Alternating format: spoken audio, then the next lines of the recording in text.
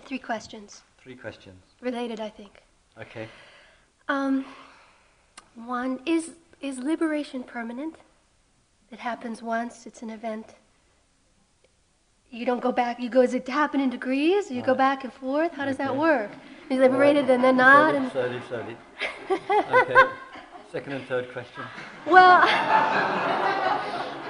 Oh, is that it? Well, if that's the case, then how do you know when you're liberated? Oh, yeah. And how do you know when somebody else is liberated? All right. Okay. So we'll go in order of the questions. Okay. Here, do you want me to answer direct, or do you want me to ask you some associated questions first? No, just direct. All right. It's up to you. It's up to you. Okay. I asked you something like this before, and you asked me questions back. Yeah. So this time it's just all right. the answer. Firstly, with liberation, with freedom, once established, yes, it is established. Yet, in its being established, there may well still be areas of one's inner life that need attending to. So it could still be greed, negativity, confusion, boredom, apathy, fear, etc., still arising, etc. So just as the sun keeps shining, nevertheless clouds, and sometimes dark clouds, can be rolling across the sunshine, and one can have the feeling or the sense, the perception, as it were, that the sun has been blocked out, i.e. the freedom is blocked out, owing to a certain kind of tendencies, patterns, problems of daily life which are arising. So, in that respect, the sun always shines, yet the appreciation and acknowledgement of one's liberation in life may get, and usually get, of course, at times obscured there. Sometimes, to take the question a bit further there, for some there is a very significant, unmistakable and unforgettable shift in the moment or moments, and therefore it's a sea change from night to day. Of course, those experiences, those realizations and discoveries happened in the past, still happening in the present with people, and therefore liberation and the discovery and realization and establishing of it, I would say, is as strong as ever. It's not an obscure message or teaching or realization that's going out. Also, with teachings of liberation, their manifestation of what comes out of that, one of the most noticeable manifestations is a significant and, for some, dramatic reduction in the problem of life.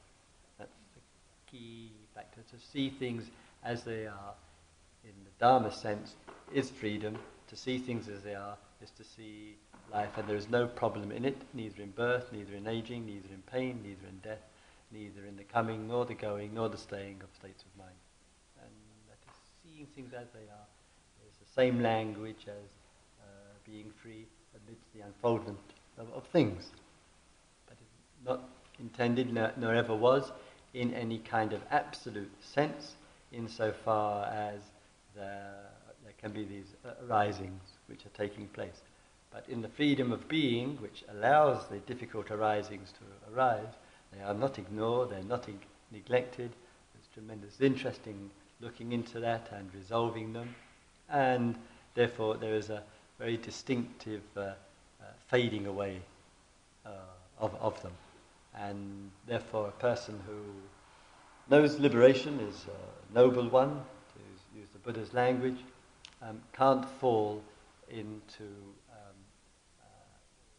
what we might call psychological abnormality, meaning can't fall into problems of the mind which are severe, deep, and require, and in the forms of depression, clinical depression, neuroses,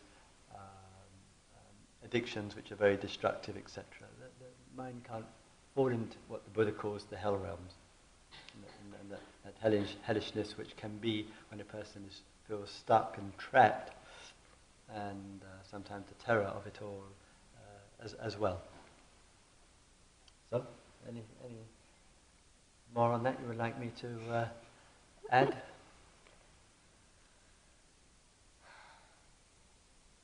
And this is happening to people all the time? I wouldn't put it quite so generously. So Is this it like is happening to people, and regularly enough to make giving Dharma teachings worthwhile. So, is it like an audition? Like 100 people audition, but one person gets... No. I mean, is there like a, No, it's not.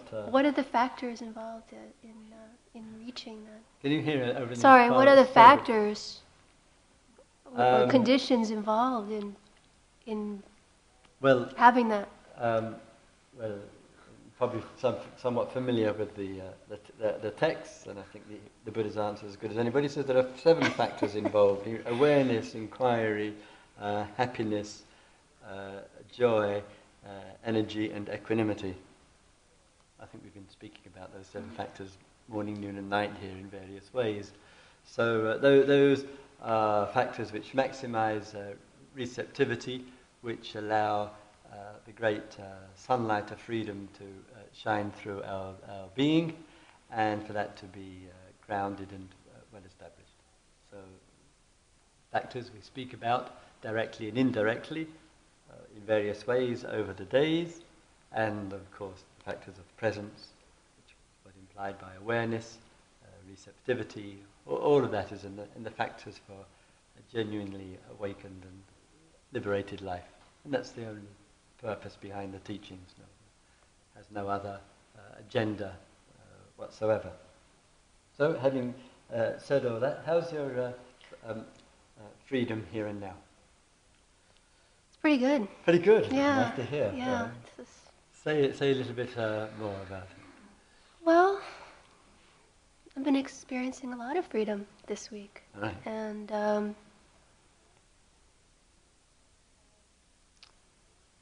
would you make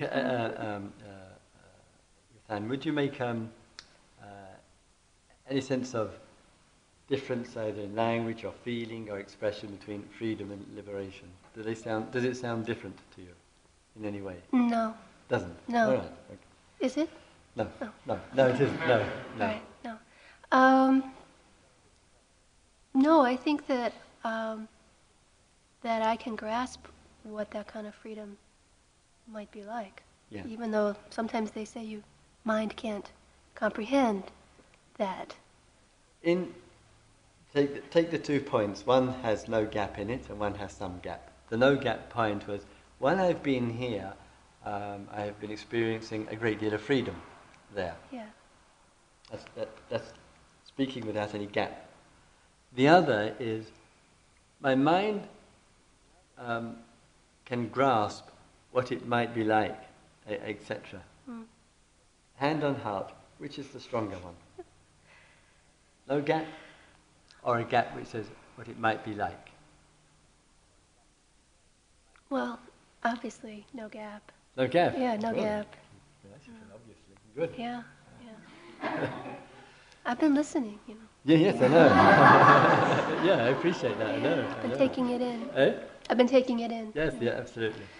So, with the sense of freedom that can be present and feel a great deal of freedom, which is the great joy of all this, does it seem like the freedom is confined anywhere, either confined to the meditation, and sometimes people can feel very free in the meditation, but outside fade, or confined to the retreat, or to the atmosphere of the place, or to certain situations in your daily life? Does there seem to be any barriers or limitations to it for you?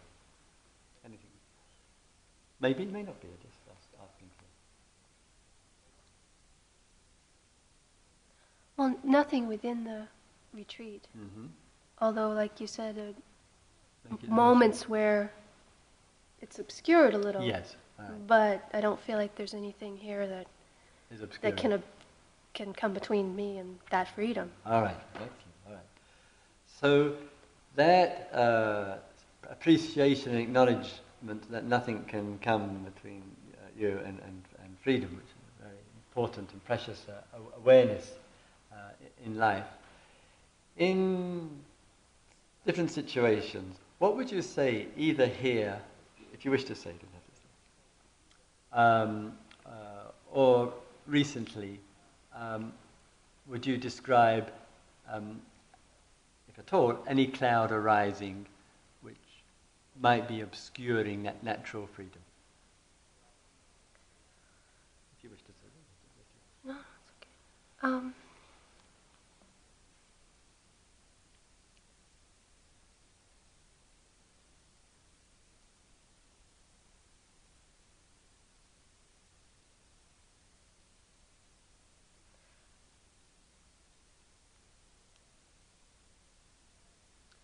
Though it's not really present for me right now, so it's difficult to be clear about. One thing that I've reflected upon in being here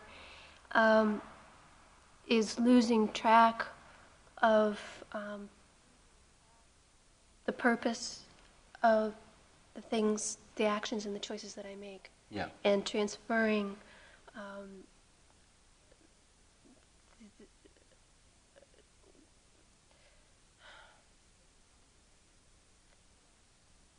taking on another person's desires from me, what they want from me, becomes more clear than anything else in that moment. All right. If I get it clear here, that sometimes in your daily life circumstances, there is desire or something another or others want from you, and therefore there is some pull. Is it? Yes, to satisfy it. Yeah. To live up to it. Yeah, right, exactly. So sometimes when there's lots of inner freedom, lots of warmth of the heart, etc., another or others can latch onto it with us and then be wanting from us. That puts some pressure and difficulty. They latch onto it. What's your way of dealing with that? Because sometimes we feel we kind of lose our freedom in trying to satisfy another or please another or do as they want, or whatever. What's the way that you work with that? So that one's clear with regard to another, but also understands the wanting of their mind, and yet it's not in a way generating clouds of difficulty for you. For me.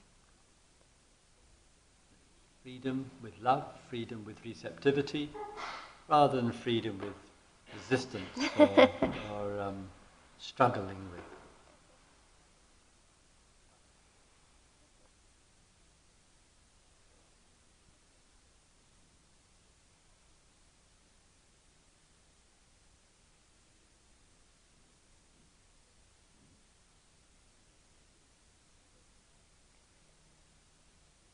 The word compassion comes to mind. And I can't seem to formulate an outcome by thinking about these situations, because it would seem that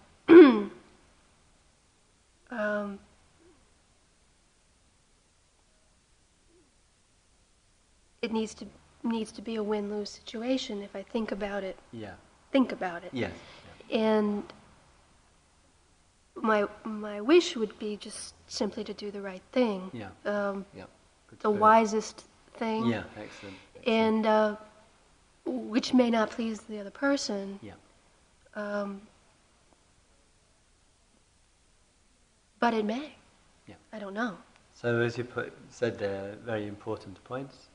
It's not easy, keeping the intention clear, trying to find the ways to act as wisely as possible, keeping the other person informed in various ways. That's what you're trying to do, and hopefully it will be heard.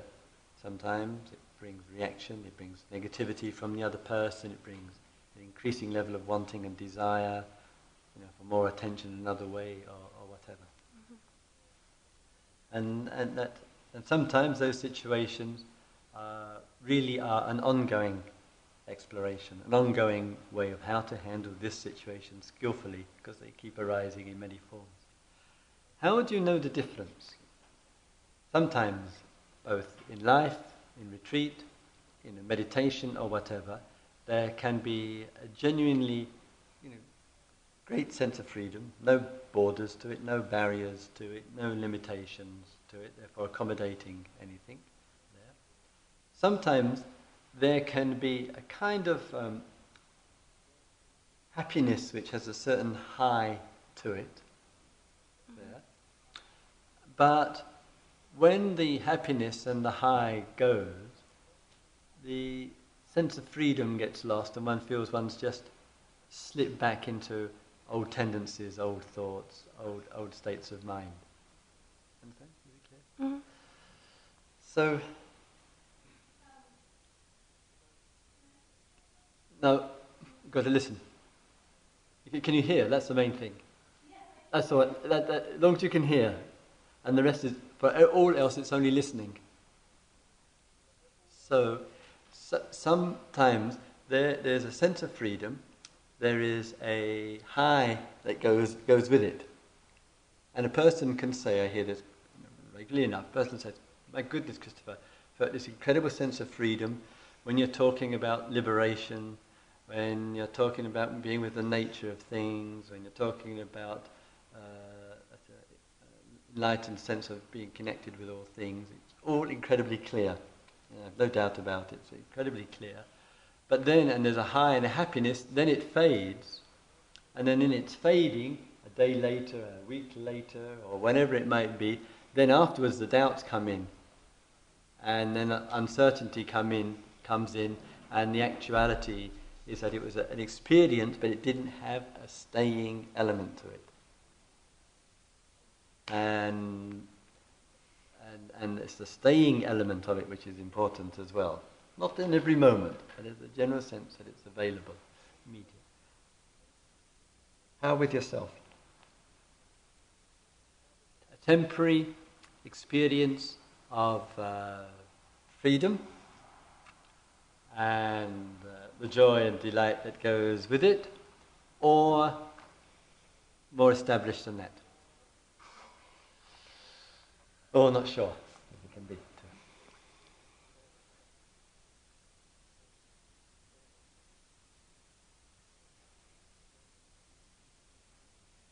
We'll wait and see.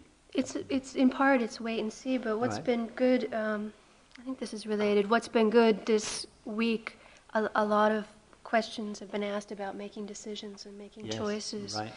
Right. All of which came up for me from the moment I got here very strongly.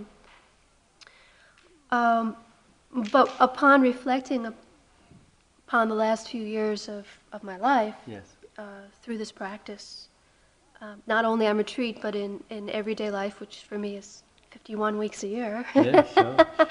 Right.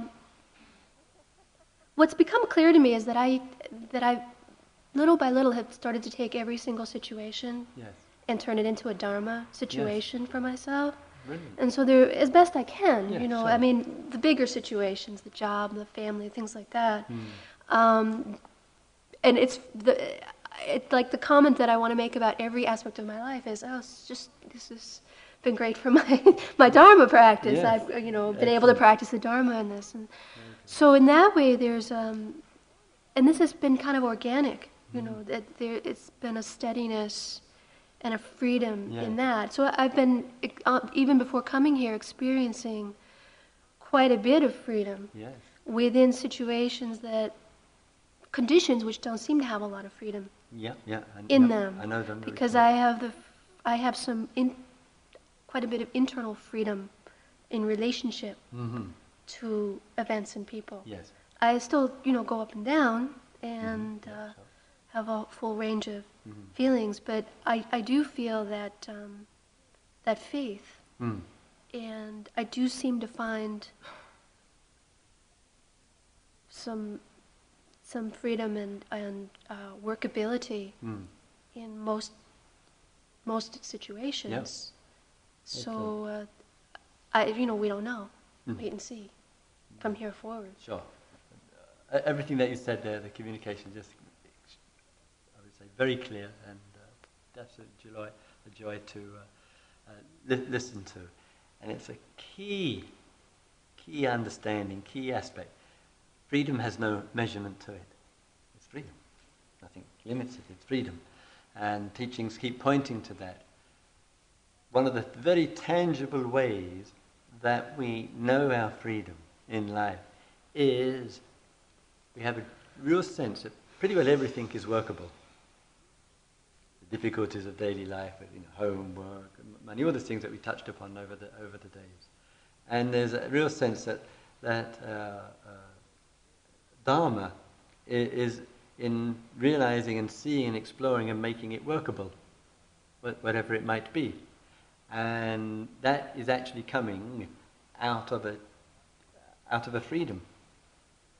It's actually a child out of that freedom is the realization that problems are never that big they can't be attended to. Issues are never that big that we can't get insight into them. Things of life are never so great that they're not grist for the mill. And if one's got that sense, really has got that sense so clear, and that's what the Dharma is, of course, attending to, that is actually coming out of the freedom. And therefore we can feel the freedom at times, really feel the freedom, and that it has no measurement, therefore it doesn't know any birth nor death. And also, sometimes we may not feel it, in a tangible sense, but we know it by its outcome. The outcome attending to difficulties. The outcome of seeing all the resources of life and learning to work with them. The intentions, skillful means, all of those things. And even if something keeps repeating itself because it is difficult and it keeps arising there's still also a sense out of that freedom, even if it's hard to work with, that it's arising and it's also passing. It's coming and it will go. And therefore, even if we don't feel we've handled it very well, we do recognize it as just a wave that's come and gone. Even if we haven't got any insight, nor understanding, nor have we able to transform or change it.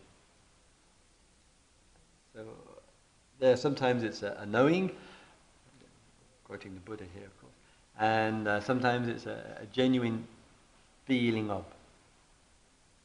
And both of those matter a great deal, and it's not something temporary. That's the key with liberation. We can have a great feeling of freedom in a certain situation, but it's a freedom defined by the situation. A lovely day out in the countryside, a very sweet meditation, a very happy time in a place. Mm-hmm. But it's not freedom as a liberation, because it's just had it in a little bit of time and it's gone. Whereas what you were speaking about there is when that various ways is established. It's not in the memory box of I had a freedom weeks, months on that last retreat. A freedom experience. Or whatever. Yeah, exactly. It's something which is actually there. Not every moment, as I said, not every day, even as I said. I'd be taking it too far, but generally well established with us. Anything more to explore through all of this? Sounds like you wouldn't be able to know if somebody else was liberated. Not that maybe it's not necessary. I thought, it sounds like it's more of a way of being that is very personal. I don't want to sound conceited here, but after more than 30 years in the Dharma, I think I know most times.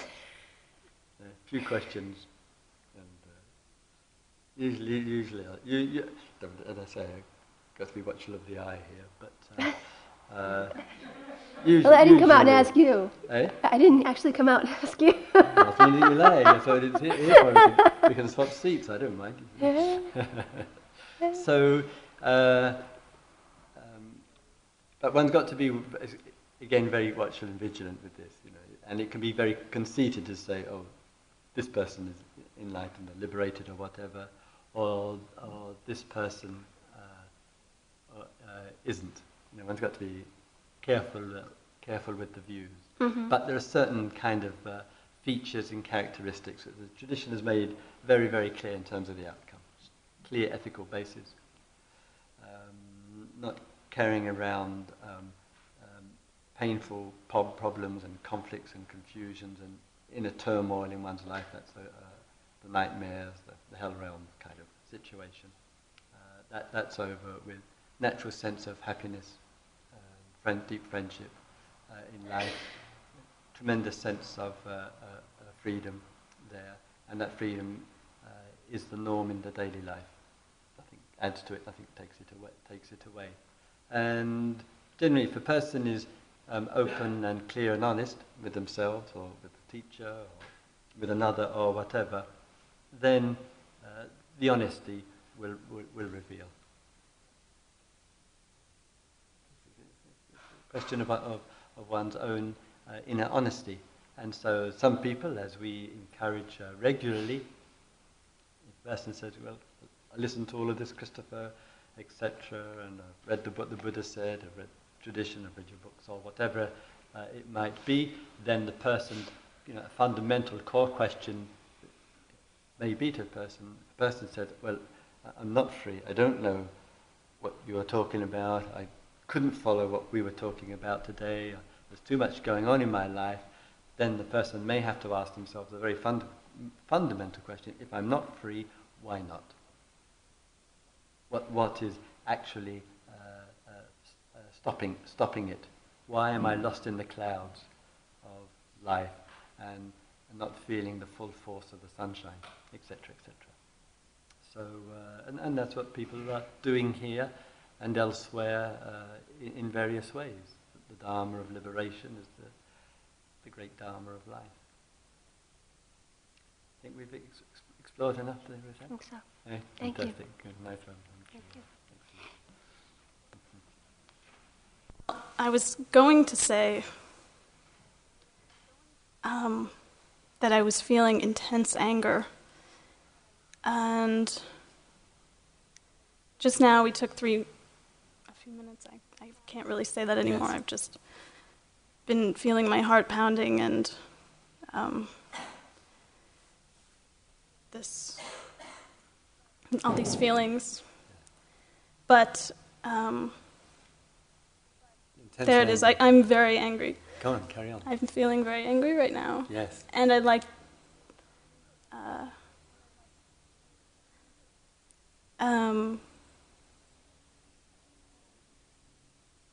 how do you feel?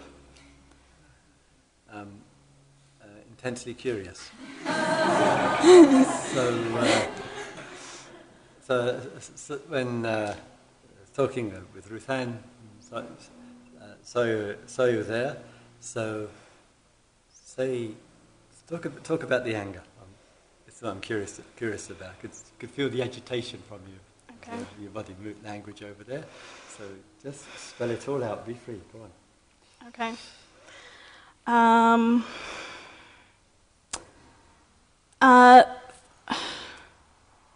don't quite know where to begin, but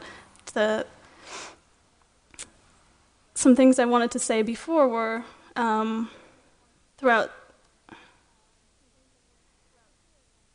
the days I've been watching my mind, and every time I would have a little inch of freedom at some points, or a tiny realization of what was happening at that moment very clearly, I would sometimes launch into another thought of, if I wasn't, launch into another thought that, oh wow, I'm going to share this with everyone. teach. I'm going to go out and start a center in Mexico and teach all the Mexicans some Dharma and like Mexico. I don't know, just Okay. I speak Spanish. Oh, I thought it might be you've given up on North Americans. Anyway, carry on. So sometimes Mexico is in Central. Okay. All right, then, sure. Um, So sometimes, as you say, there's a bit more space inside there, and then some thought arises, and the wish to share with others. But I can't quite get what the anger itself is about.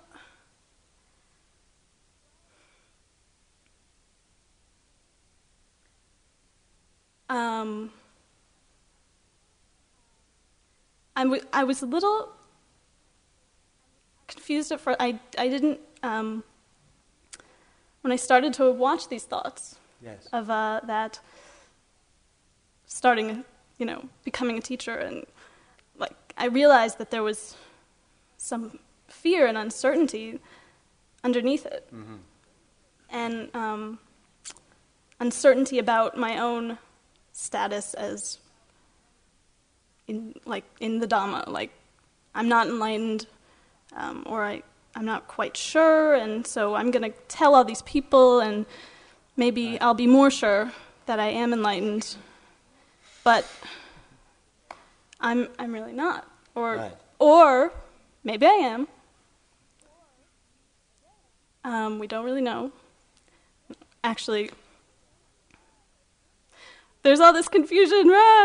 That's part of the anger. All right, okay. So, Okay. Yep, sure. So sometimes there is some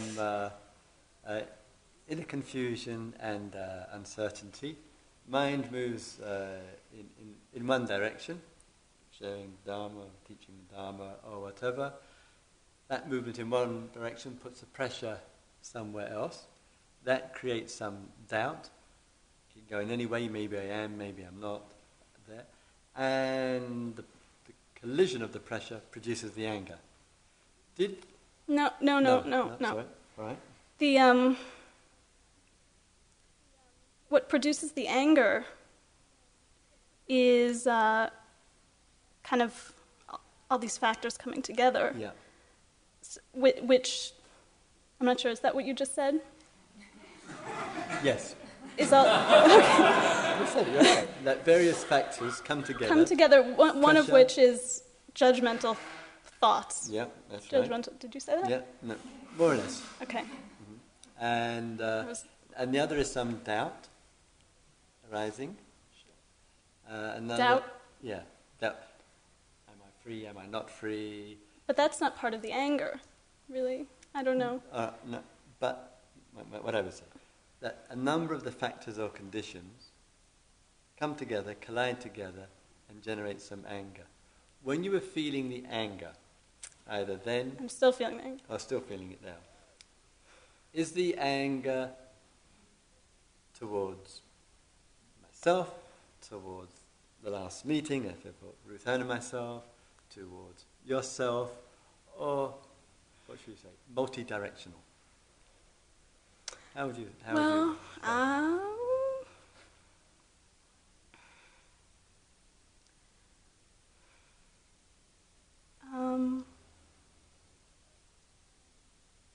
It's anger at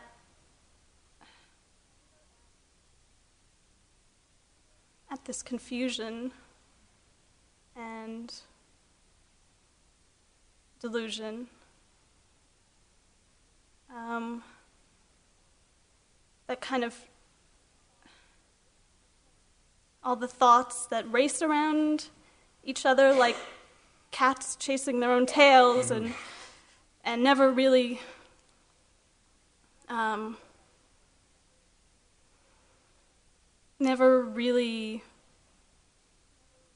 being liberated and not getting anywhere because caught up in thinking, and I notice it in myself all the time, and how it hurts other people in my life when I draw them into it, this kind of race of rat race in my mind, and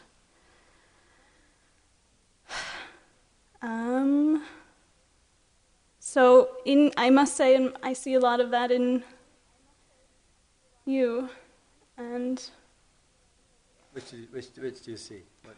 What do you see in me? Racing around in a circle? yes. Oh, do you?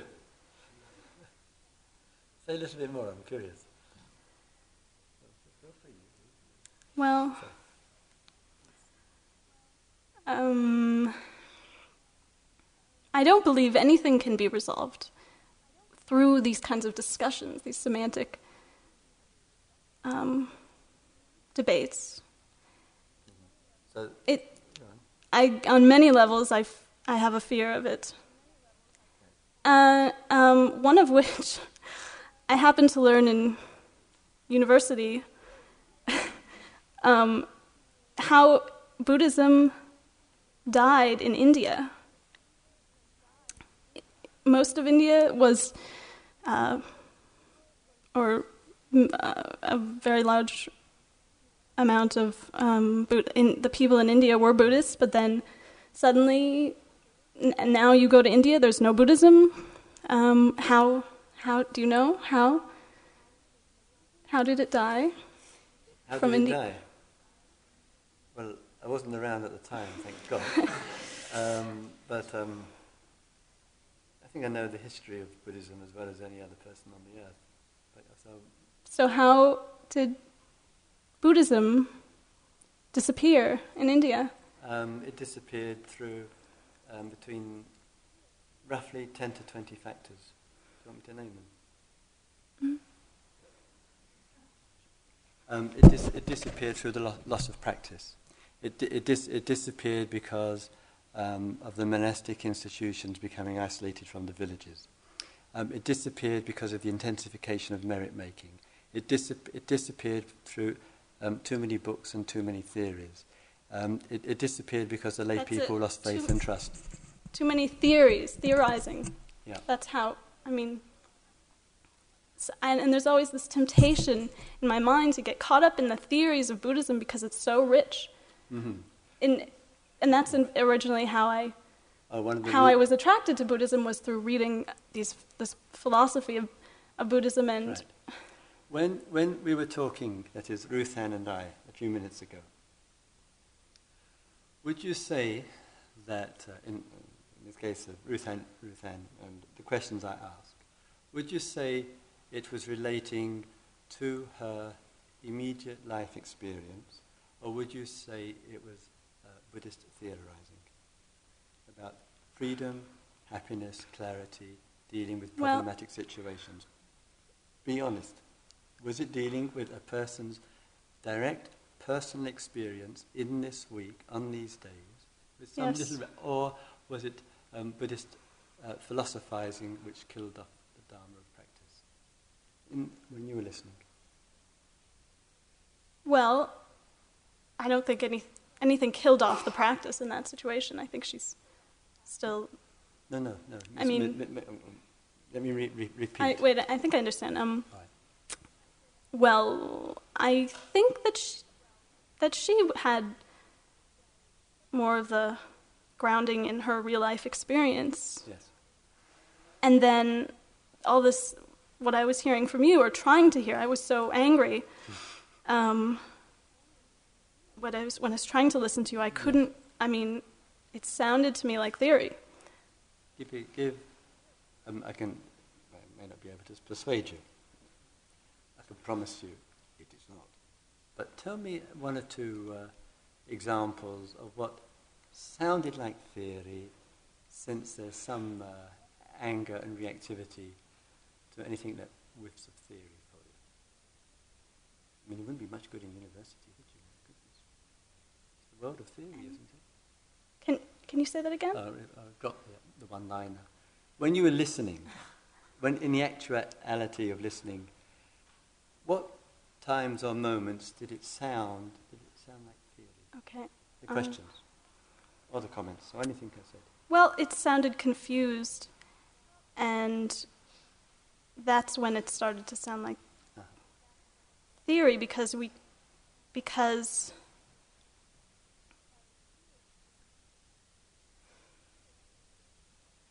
okay, so do you want me to say some things I found objectionable about the theories? It's a free form. Because I think the whole thing... Yeah, okay. you can say anything. You're absolutely free. You say whatever you wish. Well, you kept saying that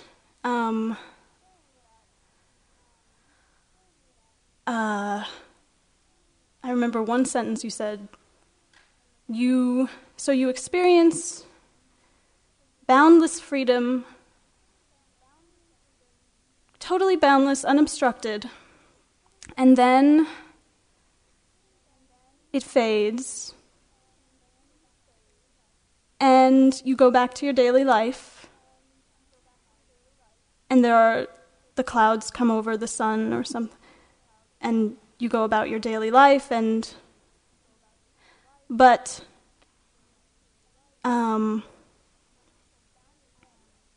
when you said boundless freedom, I think the freedom wasn't boundless if there is still the possibility of you getting caught and having it fade. Because by definition, nibbana is unfading, undying, and this is the Buddha's definition.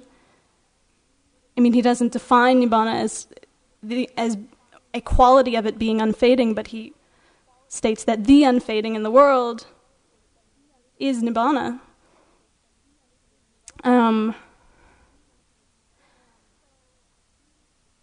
So I see you straying from that. I mean, not yet, but carry on. Well, in these discussions. All right. Okay. Firstly, just to express a mega amount of appreciation. You're on your feet like a rocket, and here, and to actually take the steps and to come and sit here and speak what you see. I think it's a great credit to you. It's not myself. But it's not myself. I'm not. Please don't no. credit me. No. All right then. So I'll give credit to your not self. But nevertheless, you're here and you're still hanging and you're still speaking in mind. 110%. But there's the constant temptation of the self. When the clouds shine, keep with the metaphor, when the clouds are there, has the sun stopped shining? When the clouds are there, has the sun stopped shining?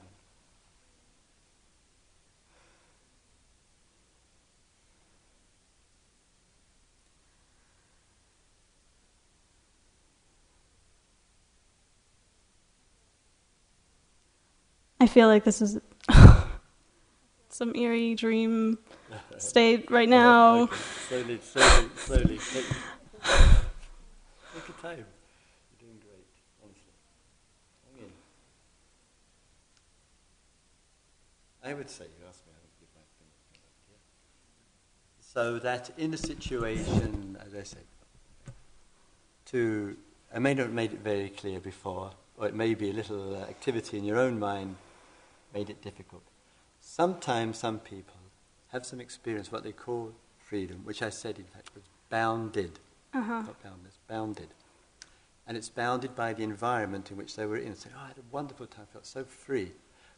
And it's a bounded freedom. Therefore, you're absolutely right, it's not nirvana, it's not liberation. It's a bounded freedom, even though it might feel very free. And the way that it shows that in a different situation, in a different environment, at a different time, later on, all one's got left, as I pointed out, was the memory. But, yes, okay, I see. Let me go on. A boundless freedom is one which is well established. It is so free, this is with the Dharma here, it is so free that the freedom even allows the clouds to shine. It's that free, it's that undying, that unchanging, that much unborn and unaffected. Yes, but the allowing of the clouds to shine, the clouds to obstruct the shining, complete allowing,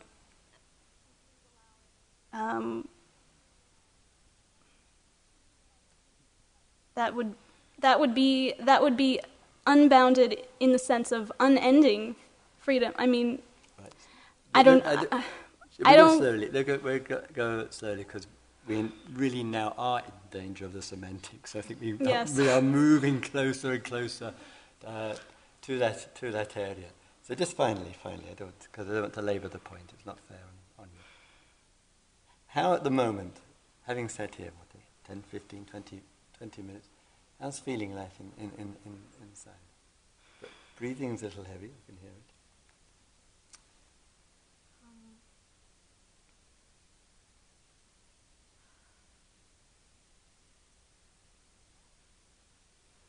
I don't know. One has to know for oneself what that is, Yeah. what is one's own experience. Yeah. Um, When the breathing and is going. I've already said that I'm angry. Yeah.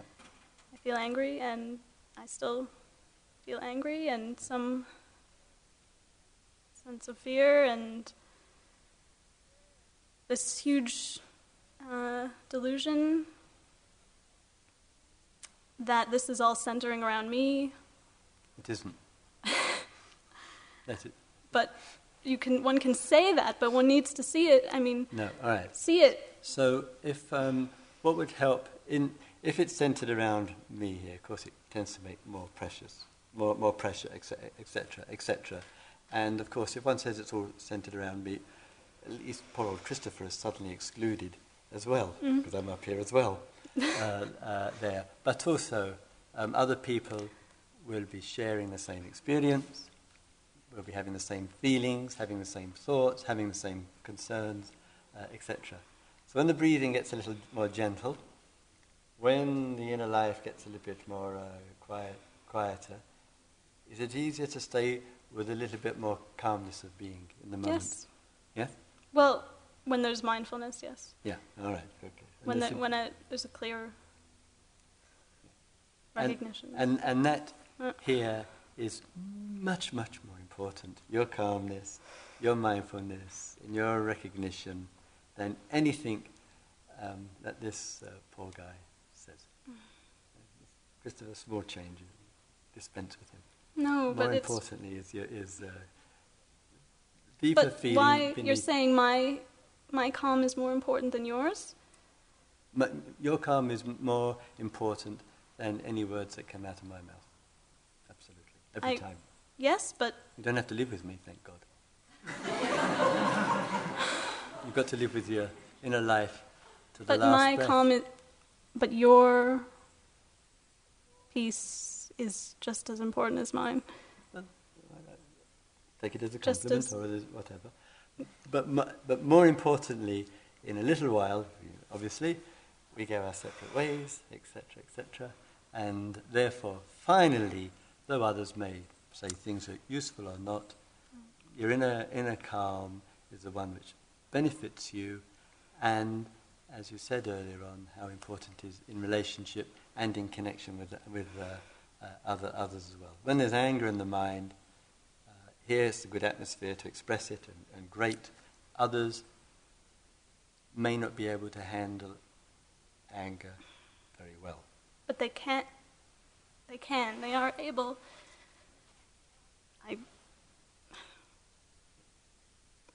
But forgetting I'm going to go sit down. Go on, all right. Thank you very much.